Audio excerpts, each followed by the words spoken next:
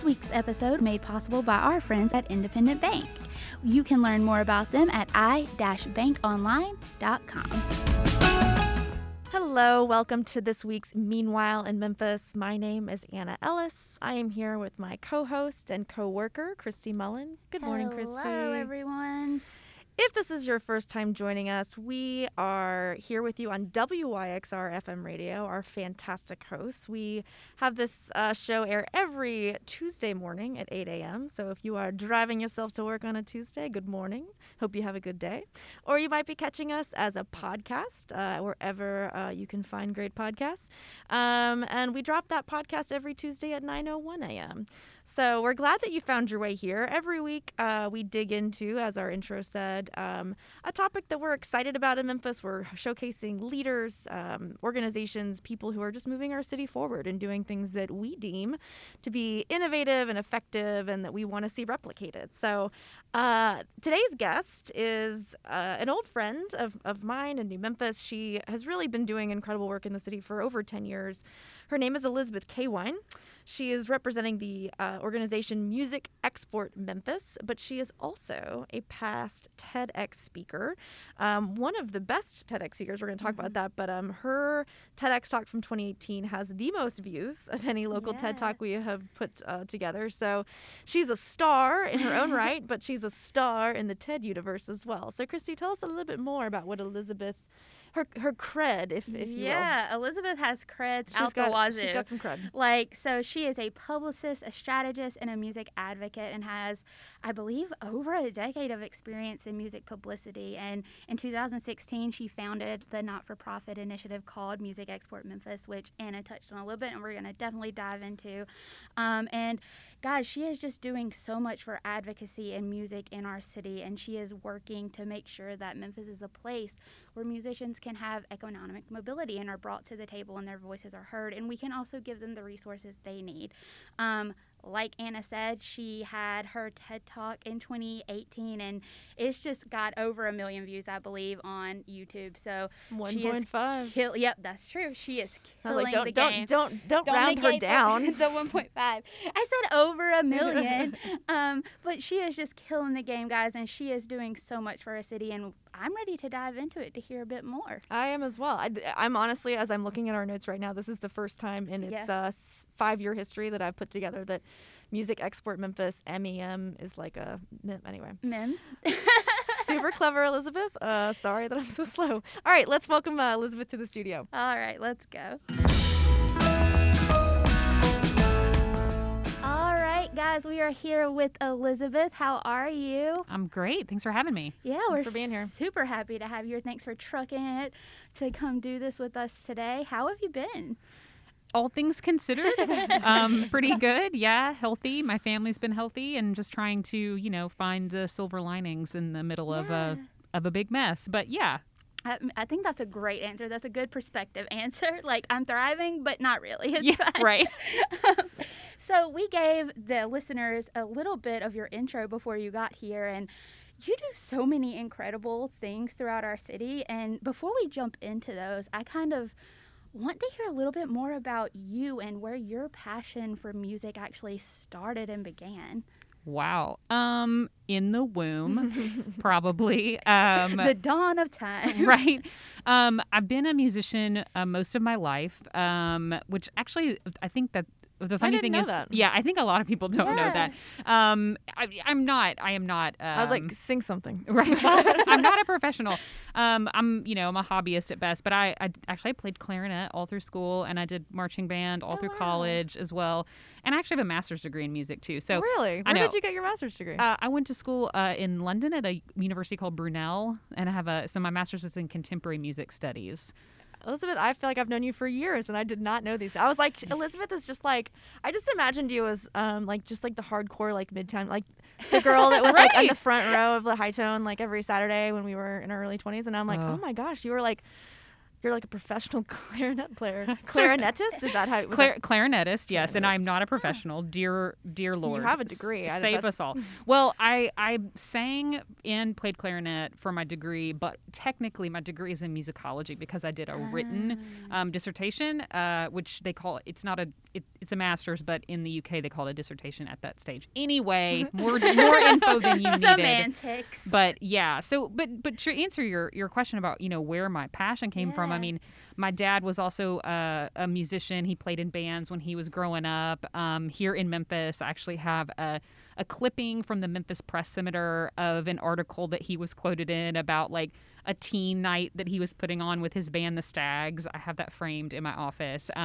So, there was a great love for music in my house the whole time I was growing up, in addition to the music I played. But I think that in terms of what drives me now, I back in the day, I really wanted to be a music journalist. I wanted to write for Rolling Stone, and that was kind of where I set the course of my life in terms of I got my undergraduate degree from Murray State University. Me and John Morant. I love telling people that now because they actually know Murray State. Go Racers. So I got my undergrad in journalism, and then of course my master's degree in music, and had always planned to move to New York and write for a magazine. I moved to New York in 2008. So if you were alive then, you remember that was a super great time to be trying to find a job. That is also the year that I finished graduate school with an MFA in fiction writing. And oh my gosh! Oh, I'm always in search of someone who has a more useless degree. So congratulations. Right? Well, yeah. So and that timing was just so terrible, and so I ended up moving back to Memphis, and I got a job with an organization that's not around anymore, but called the Memphis Music Foundation. Okay. And it was really through that work that I started working directly with artists, started learning a lot about, music as a tool for economic development, but also in a more, that's sort of the macro, but in a more micro way, just the needs of artists and how our community can thrive when their needs are met and when they are, when they want to live and contribute to our city. And so I think that, I've been a music lover my whole life, but that job definitely changed me and sort of changed the path for me going forward. Yeah, you really went from supporter to more of an advocate role almost. Definitely, yeah. So that leads us right into, you are the founder and executive director of Music Export Memphis. Yes. And so for those listening who are like, what the heck is that? I've never heard of it. Tell us, what is it? What is Music Export? So Music Export Memphis is, we're a 501c3 nonprofit, and we are an export office for Memphis music. So I modeled the concept off of export offices for music and culture that exist around the world. So if you look to Canada, the UK, France, Germany, lots of countries around the world have these export offices whose sole job is to help artists and sort of, culture writ large from that country be exported out to other territories. Obviously, ultimately for, the kind of cultural benefit, but certainly for the economic benefit of the country and the artists themselves as well. And so I became exposed to that concept, and I just thought, well, that's something that can be scaled down. We can do that here in Memphis. And so that's what we do. So our mission statement is that we create opportunities for Memphis musicians to showcase their work outside the city, driving their careers, of course, but also driving tourism, talent attraction, and economic development for the city of Memphis. So you talked a little bit about the why of music for you personally. I'm curious about the why of Memphis for you, other than just being, from here and being exposed, having a parent who is a Memphis musician. What was that magnet that brought you back here and that keeps you here? And again, I'm going to ask you a big question here, but when we talk about the Memphis sound or Memphis music as being something distinct, can you give voice to that? Is there something about it that, other than just the genres that have sort of historically popped up here, but is there something in the water here, so to speak, that makes Memphis music? Yeah, gosh, you've asked me a lot of questions. I was going to say, so you're going to have to for 10 minutes. You're going to have to keep me on track here. In terms of why Memphis for me, so obviously I was born and raised here. I did move away as we've been over, and I never intended to come back. When I was growing up, I did not intend to live here as an adult. I think it's important to remember, and if you're listening to this and you're in your 30s like I am and you're from here, you know exactly what I mean. But this was a very different city in the early 90s, in the mid 90s, and my parents really wanted me and both my brothers to go out into the world somewhere else and maybe find more opportunity. And I really come back around to that word a lot, somewhat accidentally. It's a word that drives us with Music Export Memphis. But whenever I tell this story, I really think it's important that we look back with clear eyes that the city that my parents saw, and I'm sure a lot of my peers' parents saw at that time, didn't have a ton of opportunity. And, I think it's also important for my personal story to say my dad worked for Housing and Community Development at that time, doing work on doing necessary repairs on folks' homes who couldn't afford those repairs. Great, important work, but it also exposes you to some of the, poorest and most bleak sides of the city, right? It's hard to stay hopeful and inspired about what's happening in your city when that's what you're seeing every day. And similarly, my mom was teaching at a very poor school at the time. Again, just you're faced with so much every day. It's hard to see your city as one that has opportunity. And I think that was really why they wanted us to get out and go somewhere else. And so we did. And the only reason I came back to Memphis when I did was because I knew I wanted to leave New York and I felt like I wanted to be in the South. And so it was like, all right, well, I'm applying for these jobs with my New York City address. This isn't working out. I'm going to just go live with my parents for a little while. I was looking at jobs in Nashville. I was looking at jobs in Atlanta. I figured I'd be in a bigger city.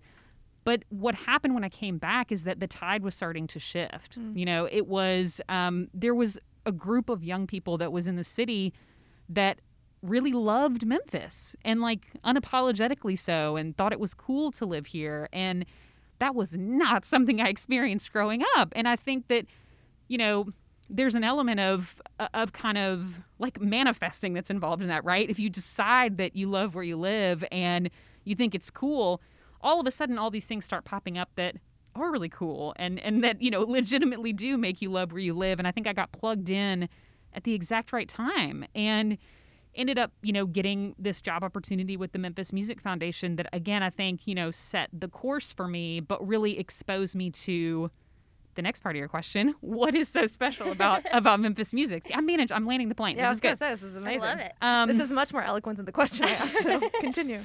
So, I think I really kind of was falling in love with Memphis between 2009 and 2011, particularly. And just saw so much possibility and so much potential. And at the same time, then at the Music Foundation, was meeting these artists who were so talented. And again, discovering many things that I think are really special about Memphis. But there's a few I'm gonna specifically mention. One is that Memphis is a place where contemporary and legacy truly intertwine.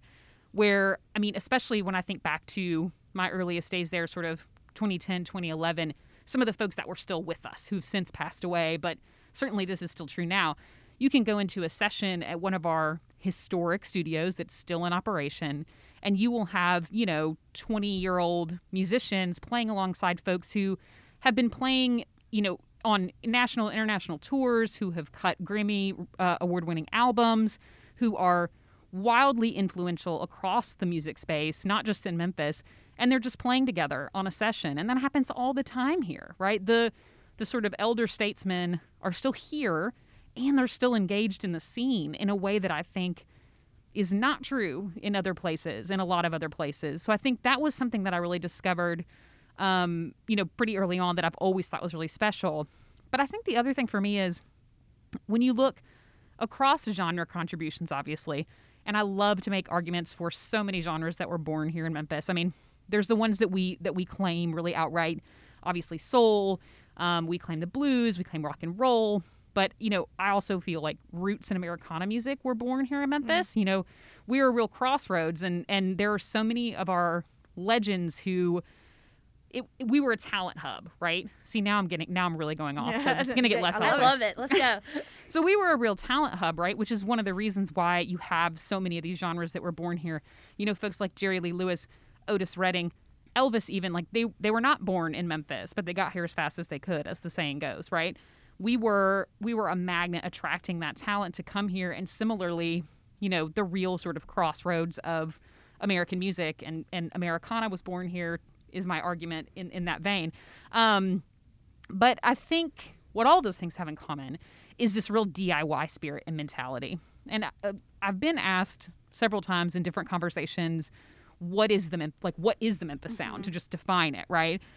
And I think it's pretty impossible to do that. But as such, my answer is always that I think the Memphis sound is more of an ethos, it's a mentality, and it's DIY, right? It's that if you don't want to put my record out on your major label, I'm going to do it myself. It's if if my particular type of music isn't represented, I'm going to make it myself. I'm going to make it up as I go. Like, I think that sort of spirit of we're just going to do it. Like, we're going to be independent and we're going to make it happen regardless of whether some big industry infrastructure exists or some official label or body has ordained that what we're doing is good or what's next in music. Like, we're going to do it ourselves. We're going to make it up as we go and we're going to define it.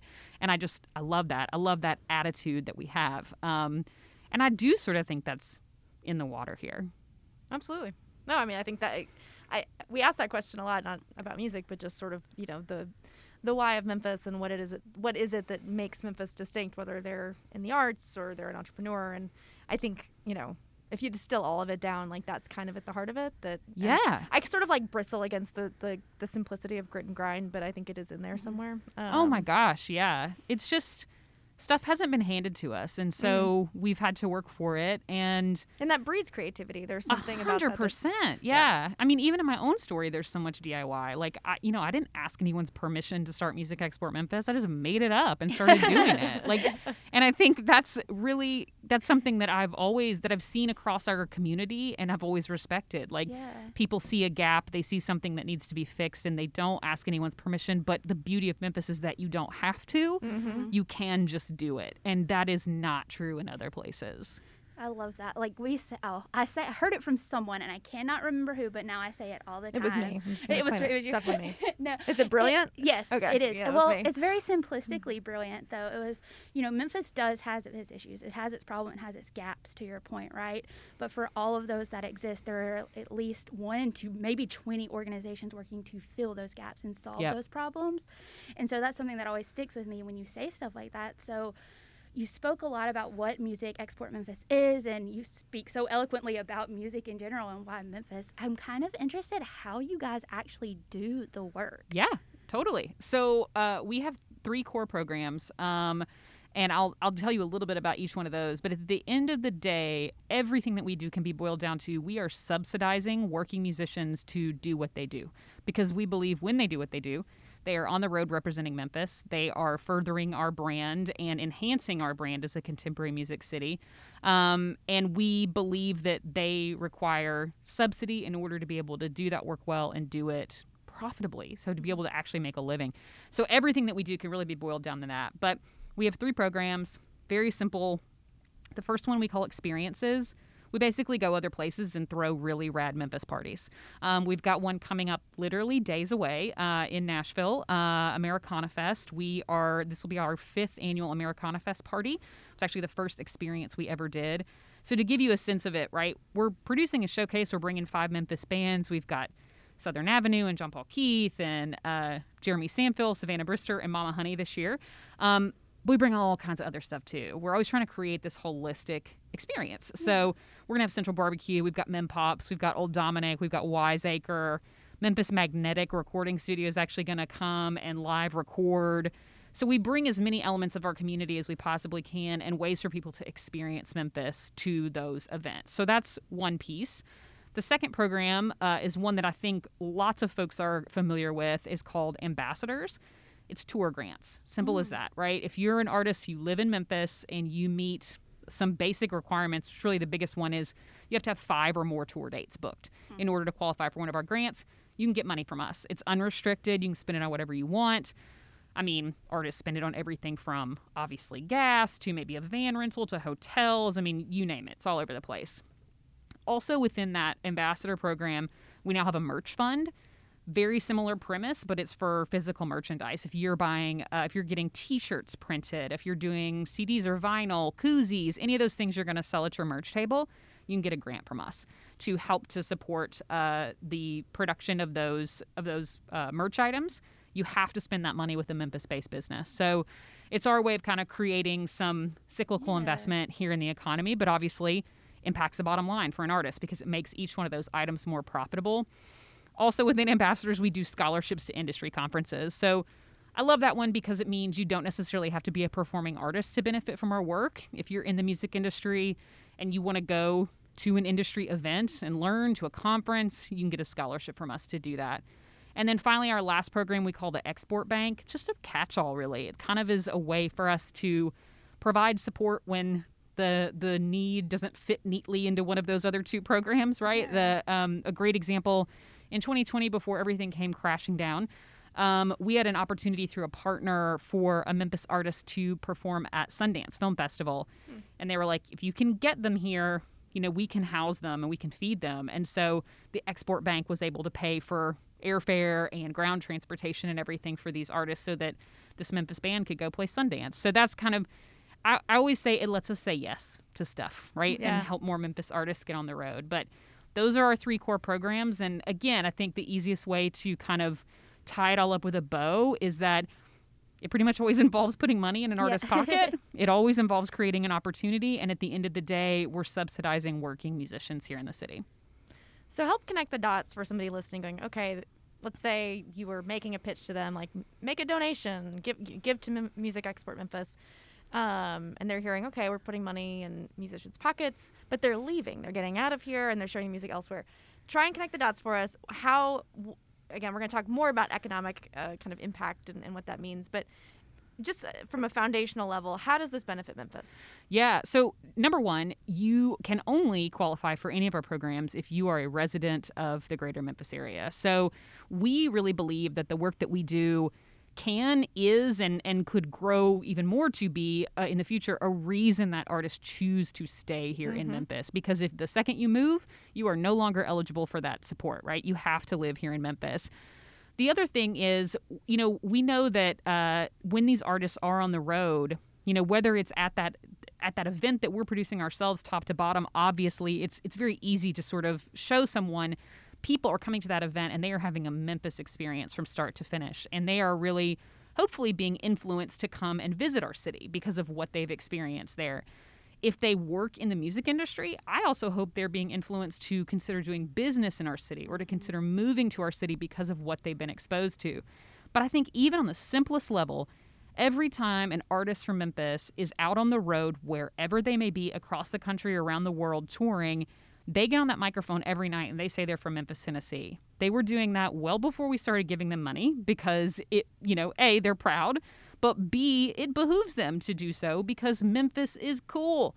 People love our city. And so the association is good all around, right? They were already doing it. And every time they do it, it is a boost. It's a bump for our city. They're small.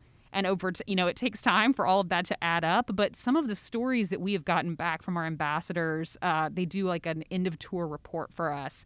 The stories they tell us about conversations they have at their merch table with people who are so excited to talk to them because they're from Memphis, who are like, I'm planning a trip. I can't wait to go. I've never been able to, to get there. But now I'm like, I want to come see your band when I'm there. It does make a difference. It's drips of water. And I think it's harder sometimes for folks to see that macro picture, but we know that the more we can do the work, the more artists that are on the road repping our city, it makes a difference and it drives traffic here. Absolutely. I mean, we were having this conversation a couple of weeks ago internally about, not just supporting and empowering and developing our local art scene, but really trying to own and celebrate the current influence that our Memphis culture has on the national or global stage, and to see huge. To see some of our artists, again, whether they're still living here or not, really penetrate and help people and redefine in context to our history what Memphis culture is, I think is really exciting. And it seems like you guys are definitely on the forefront of that. So Elizabeth gave a TED Talk in 2018. I haven't checked the numbers very recently, but I believe it is far and away our most viewed TED Talk. Yeah, I think over 1 million. It's like 1.5 million. Right? Like, so. Not to be too precise. Yeah. Elizabeth's like, I checked it this morning. It's impressive. It's incredibly impressive. It makes us proud. Again, part of why we put on TED Talks is, one, very much like y'all, we want to engage a local audience. Yeah. We want to support local talent and help them share their ideas. But what's so exciting to us is that we get to export those ideas via the sort of global TED organization. So all of those TED Talks get thrown up on YouTube, and they sort of find their audience. So we've been, you're our little star from 2018. That your TED Talk really resonated, and I think both the Global TED organization identified that one from that year as one that they wanted to bounce around, so they showcased it, and I'm sure that helped. But it's an excellent talk. It's one of our best. So I don't want to. We're going to talk more again, as I said, about equity and music identity and the economic sort of development aspects of all of this, because I think your talk really sets a really good foundation. So let's take a break. We're going to listen to Elizabeth's 2018 TEDx Memphis talk, We Built This City, on smart policies, equitable access, and bold music identity.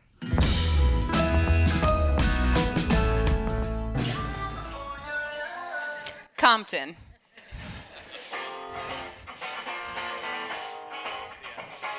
Seattle.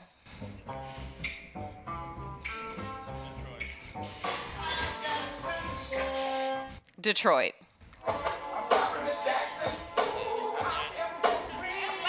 Atlanta.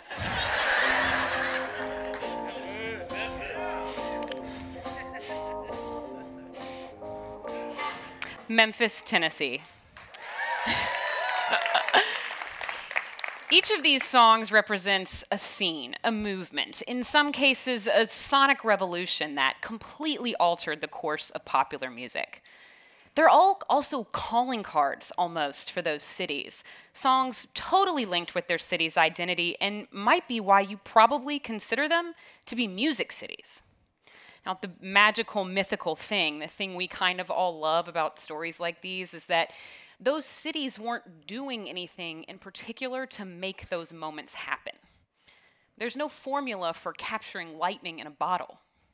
A formula didn't give us grunge music or introduce Tupac to Dr. Dre. And there's definitely no blueprint for how to open your record business in a South Memphis neighborhood that turns out is home to Booker T. Jones, William Bell, and Albert King. So this is just something that happens then, right? When the stars perfectly align, great music just happens. And in the meantime, New York and Nashville can churn out the hits that come through our radios, define our generations, and soundtrack our weddings and our funerals and everything in between. Well, I don't know about you, but the very idea of that is just deadly boring to me. There are musicians all around you making powerful, important music. And thanks to the internet and its limitless possibilities for creators to create music and fans to discover that music, those zeitgeist songs don't have to be handed down to us from some conference room full of songwriters in a corporate high-rise. But also, and more importantly, we can't decide that it's just something that happens, because music is about so much more than hits, those big iconic moments that change everything. It's more than just entertainment. For so many of us, music is truly a way to navigate life. A means of self-expression, sure, but it also helps us find our self-worth and figure out who we are. It connects us with other people, as almost nothing else can, across language barriers, across social and cultural and economic divides. Music makes us smarter and healthier and happier.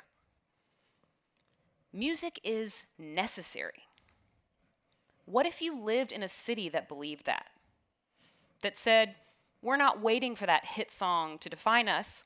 We're a music city, because music is necessary. By seeing music as necessary, a city can build two things. First, an ecosystem to support the development of professional musicians and music business. And second, a receptive and engaged audience to sustain them. And those are the two critical elements of a music city.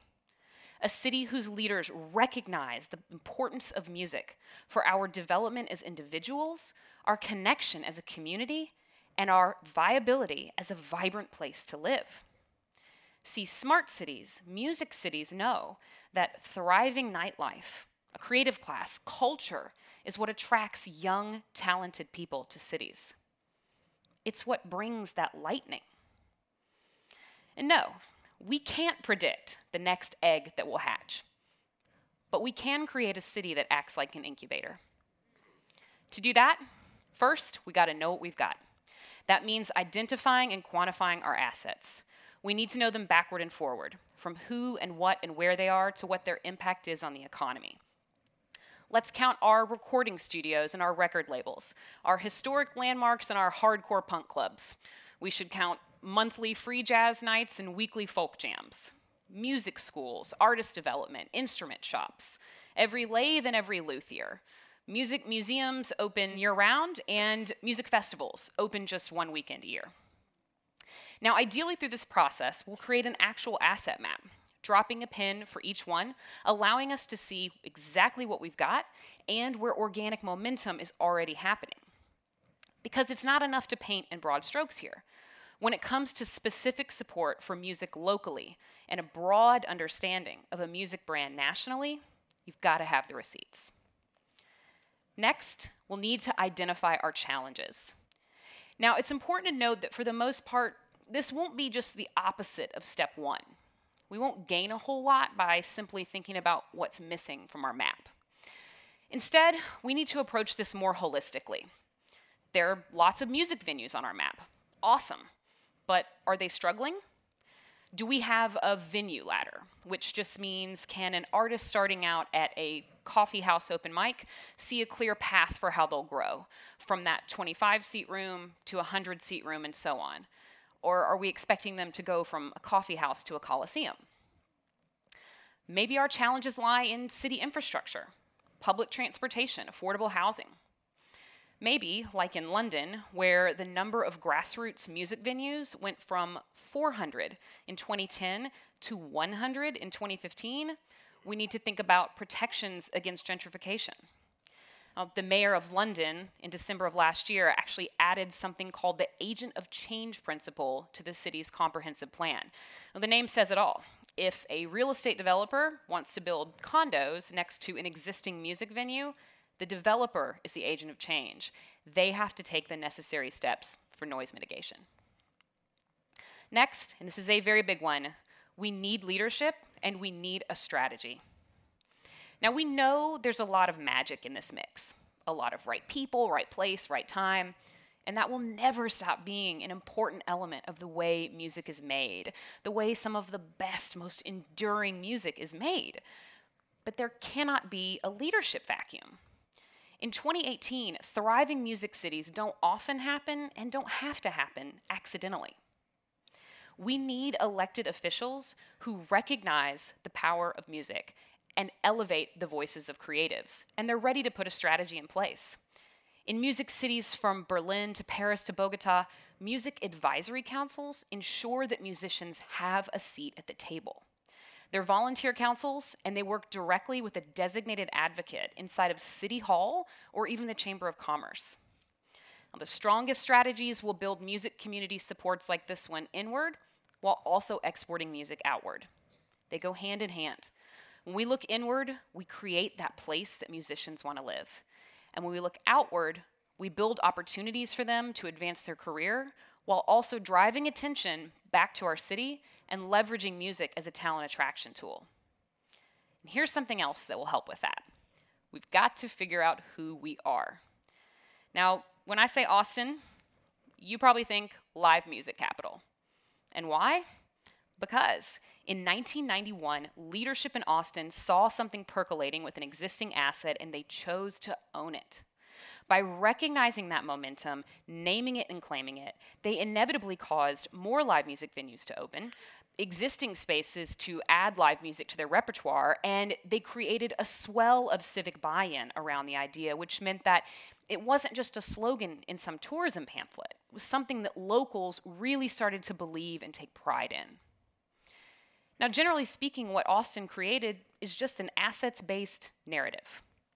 And when we think back to step one, we know that every city will not tick every box. Many cities won't have recording studios like Memphis or a songwriter and publishing scene like Nashville. And that's not a deal breaker. We simply have to find the momentum happening in our city. What are our unique assets in comparison to no other place? So, if all of that sounds like something you'd like to happen where you live, here are 3 things you can do to move the needle. First, You can use your feet, your ears, and your dollars. Show up. Be that receptive and engaged audience that is so necessary for a music city to thrive. Pay a cover charge. Buy a record. Discover new music, and please take your friends. 2, you can use your voice. Buy into the assets-based narrative. Talk about and celebrate what your city has.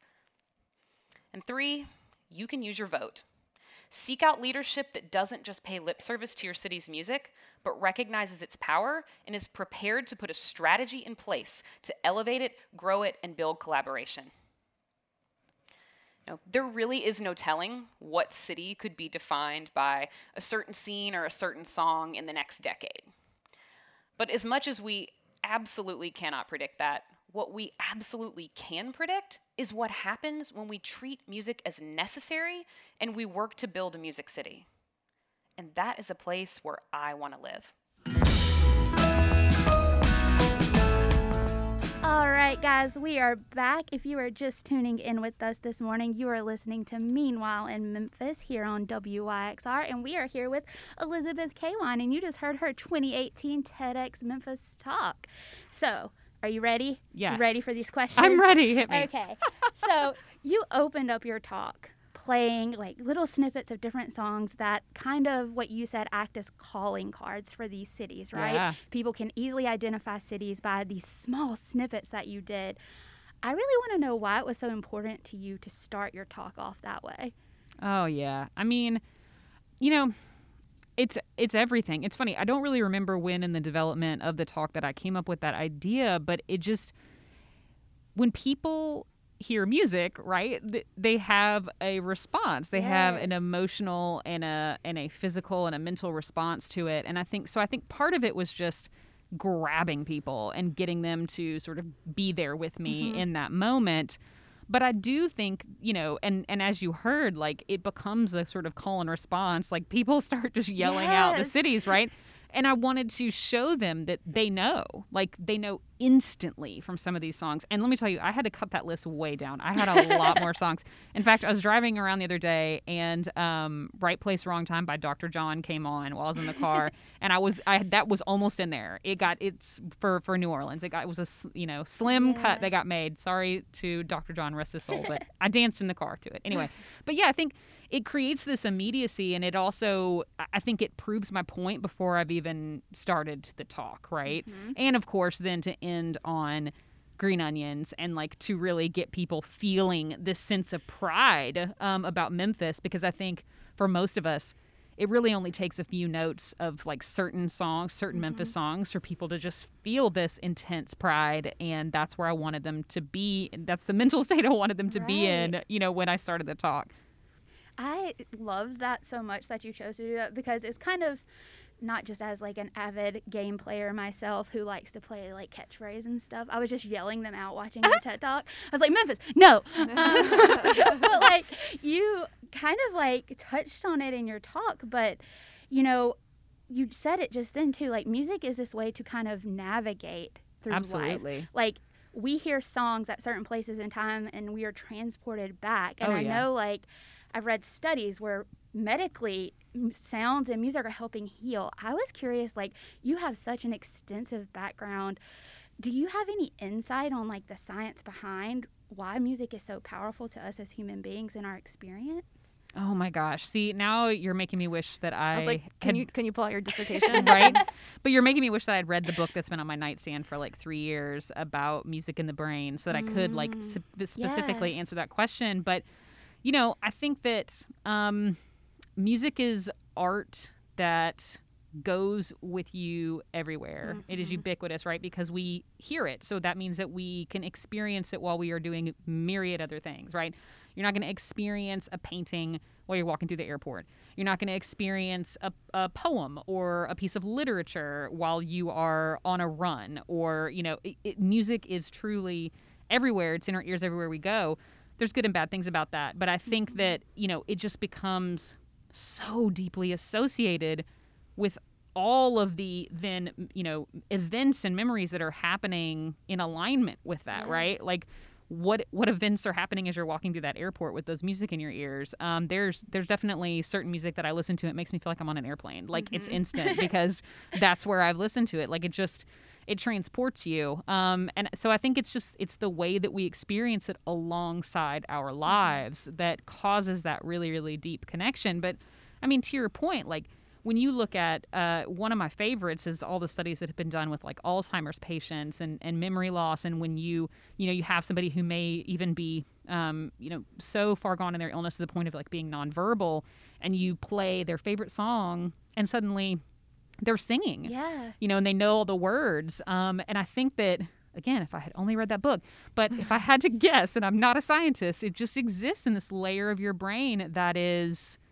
unconscious and deep, and it's powerful, but it's also, I think, then about, it connects then to how we connect with other people, to how we build community, how we process events in our lives. And I think all of those things start to really illustrate why it's so critical that we support it and nurture it where we live. No, you did great. I'm so happy you tackled that question, because I was like, she's going to think I want some kind of scientific hypothesis explanation. This is why I can sing an entire Ace of Base album today.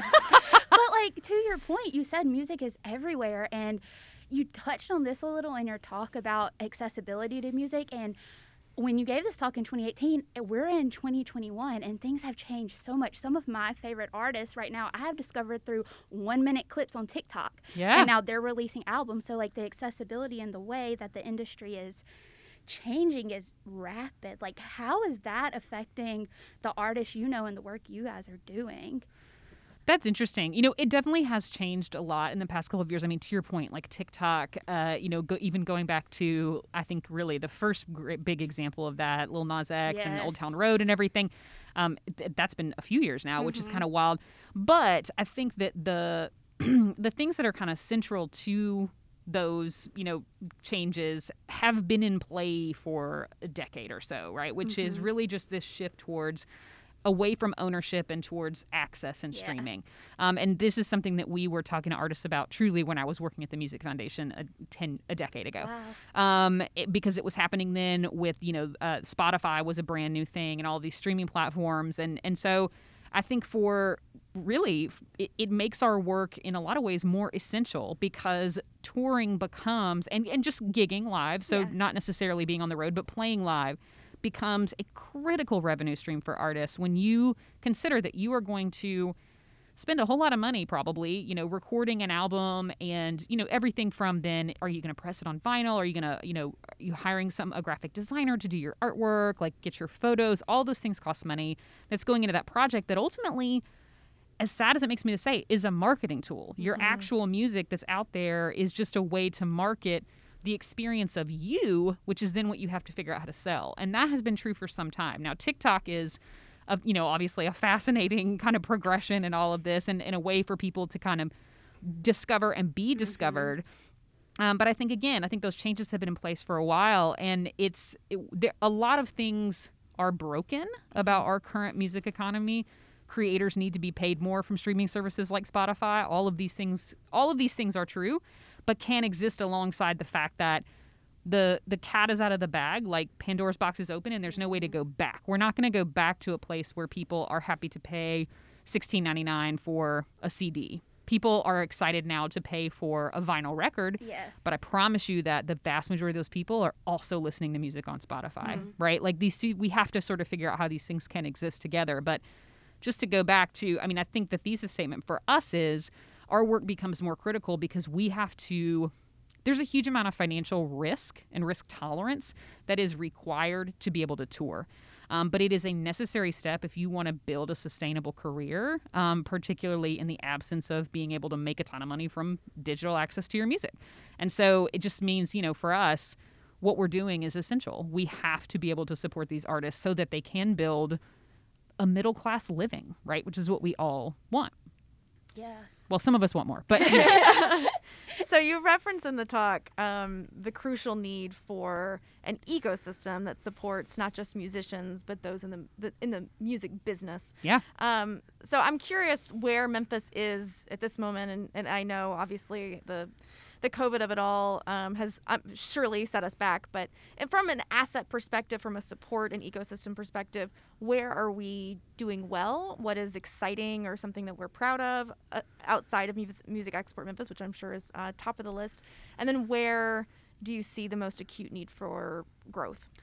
I think this is an area where I might be a little different from a lot of other folks, a lot of my peers, who even here in Memphis. To answer the asset question first, our talent has always been our biggest asset. And there are very close seconds, and I'll list some of those. But our talent is incredible. And some of the, actually doing my show here on WYXR has been amazing because when I started hosting the show in October of last year, so, we're coming up on 1 year, I obviously believed that I had a very good knowledge of what was going on in myriad scenes, many scenes within our city. And the number of artists that I have discovered in the past year because of hosting the show and having this great outlet's not the word. It's almost a great call to action for people to send me their music. It's been amazing. Like I have discovered, I would put the number at 100 or more artists that I didn't even know about, right? Which is so exciting because it just means that even for somebody who thinks they know a lot about what's going on, oh God, there's so much more, right? Like the layers are so deep and it's all so incredible and the genres are all over the map. So I think our talent and the innovation within that talent, the spirit within that talent, creativity, number one. And I think, right underneath that, we obviously have a rich studio ecosystem, some incredible historic studios that are still recording today, but also newer studios that have opened up. And I, wish every day that we had really great data so I could tell you we have X number of studios in the city. We don't have that. Maybe one day I'll be able to come back and say, this is what's changed. We have this awesome data now.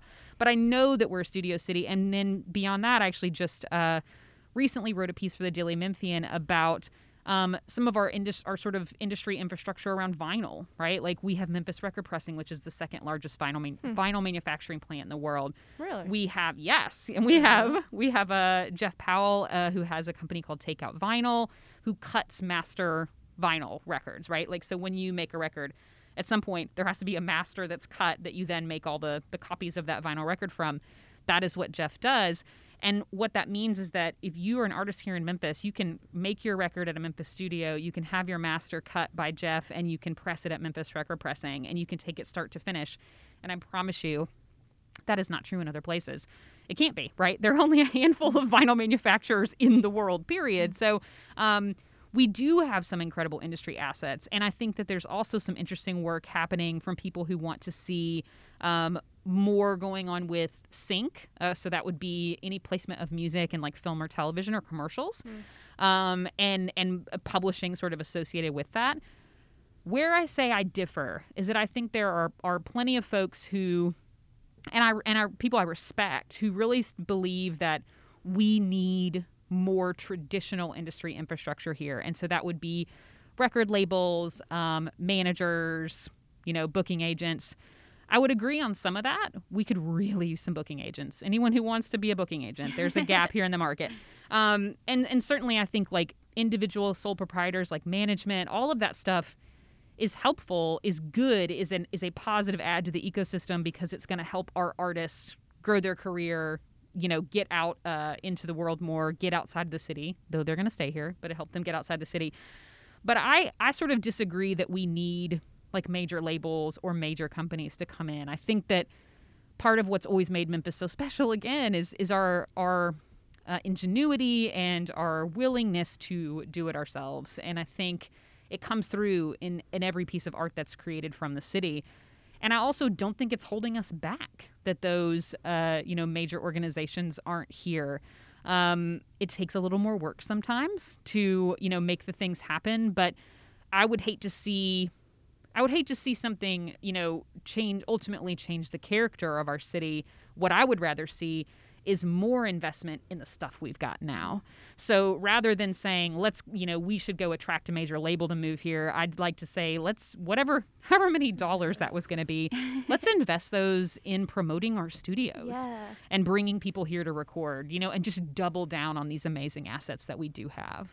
I completely agree with that because a question I have for you, and something that I'm not super aware of, and you're the perfect person to be here to ask, is musicians, I feel, need a tight-knit community, like of supporters, yes, but also with like-minded artists. So what resources exist? Is it kind of just like they naturally gravitate to each other? Like how do we help to do that, and how do they find that? That's a great question. I mean, not to just keep coming back to this, but certainly studios are one place where they find each other, right? If you're naturally in community with other musicians and artists when you're there may be somebody who has a session before you, or even a session player who's come in to work on your project that you didn't know. I mean, that's definitely fertile ground.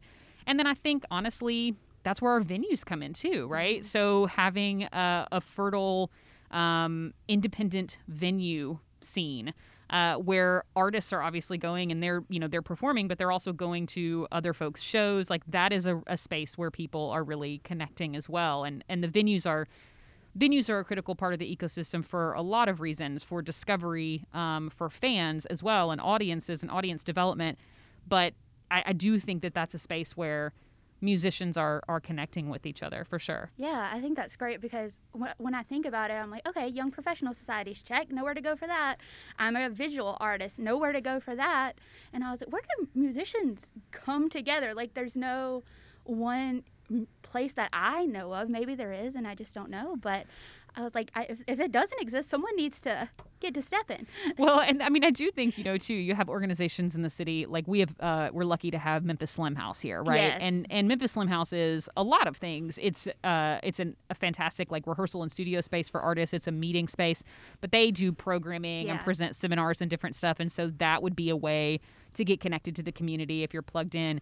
I will say too, like the one thing that never ceases to amaze me is artists who, every time I have a guest on my show on WYXR, I actually ask them to pick like 4 or 5 songs from other Memphis artists to play. And frequently enough, they may not even have met some of those artists. It's just somebody that they discovered they really admire. They're discovering music the same way we do. Yeah. And, if they really like somebody and admire what they're doing, eventually they may reach out and try to collaborate or work together. So, I mean, I think there's a lot that lives digitally as well. Mm-hmm. So it's been a hot minute since I have gotten to see a local band, which isn't my fault. I am very excited to say that I'm going to get to see some local music coming up next month in October. Tell us a little bit about. So again, we're going to remind folks, Music Export Memphis is a nonprofit. Yes. We hope that you're going to tell us more about how people can support, but I know of one very specific way, which is buying tickets and joining for the Tambourine Bash. Tell us about it. Yes, the Tambourine Bash is on October 14th. It's at the Levitt Shell, which we're super excited about. We're excited because it means we're going to be able to have a much bigger audience than we've had for this event in the past, but also because we feel like it's going to be a really safe event that we can move forward with, and that in these times is a very good feeling. So this event is built around collaboration. This is really, our big marquee event that we do here in the city each year, because most of our work is about helping musicians get out on the road, right? And so we really look at this as our opportunity to help raise the creative ceiling in our community. We pair artists together. In some of the combinations will be sort of unexpected. Some of them you maybe have seen those artists before, but not, in this way. It's I think 7 or 8 different sets of music with 3 or more artists paired together, writing new music, arranging each other's music. And then there's going to be a super jam finale at the end that's being music directed by Boo Mitchell. I'm not going to reveal the songs. It's going to be amazing.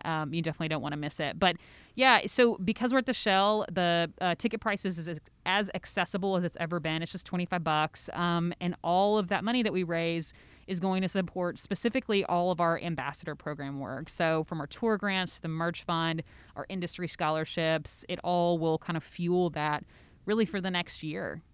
It's exciting. I'm legitimately pumped to do it. Anything with tambourine in the title, sign me up, honestly.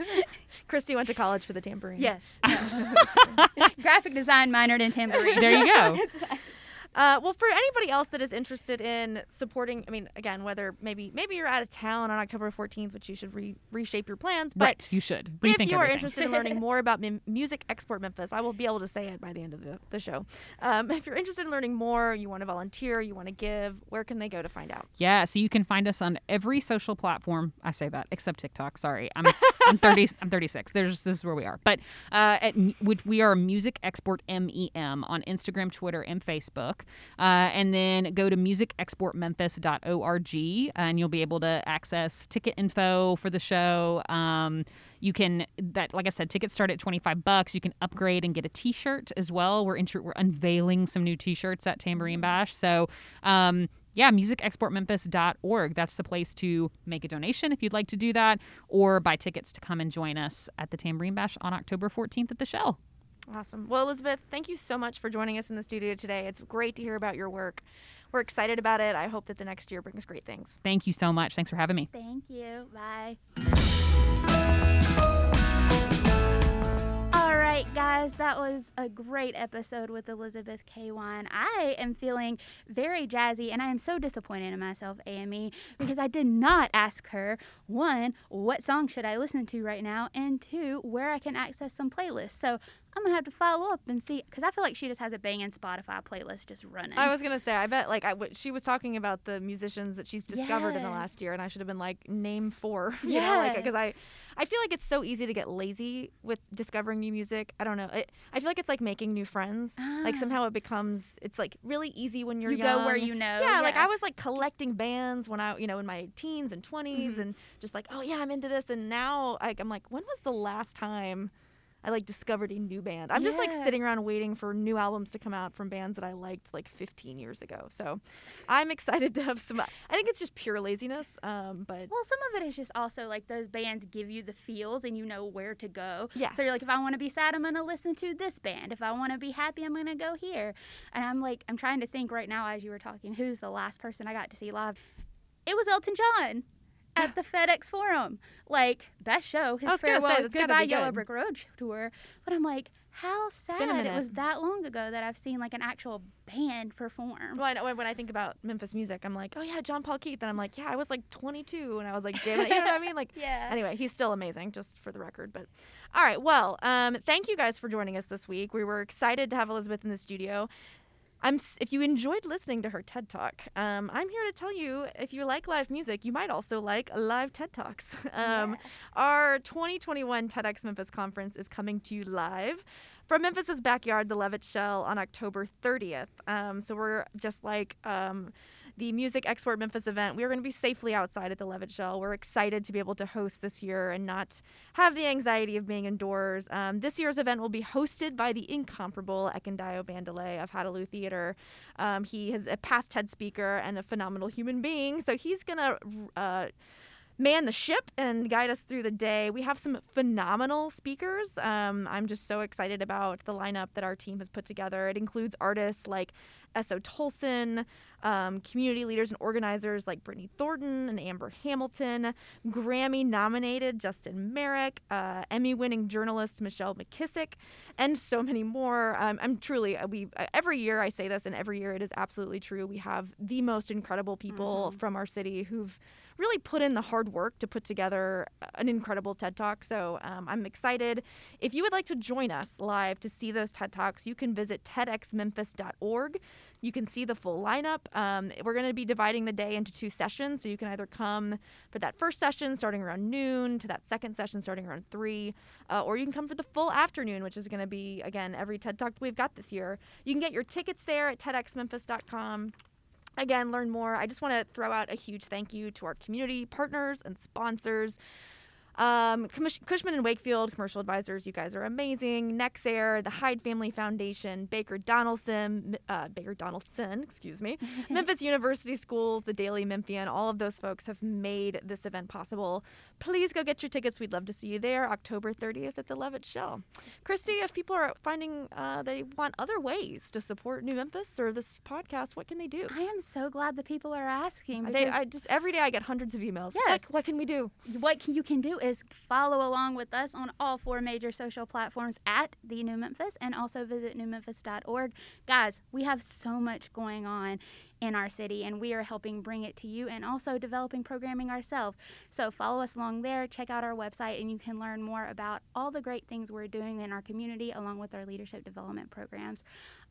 We are a nonprofit as well, so you can also find that lovely, lovely donate button on our website and honestly on our social channels as well. So donate wherever, because no gift is too big, no gift is too small. We really can use it all to help continue and bring this work to you. So with that, I'm ready to say goodbye for today. Yeah, thanks for listening, and we will talk next week. Yeah, bye guys. This week's episode was made possible by our friends at Independent Bank. You can learn more about them at i-bankonline.com.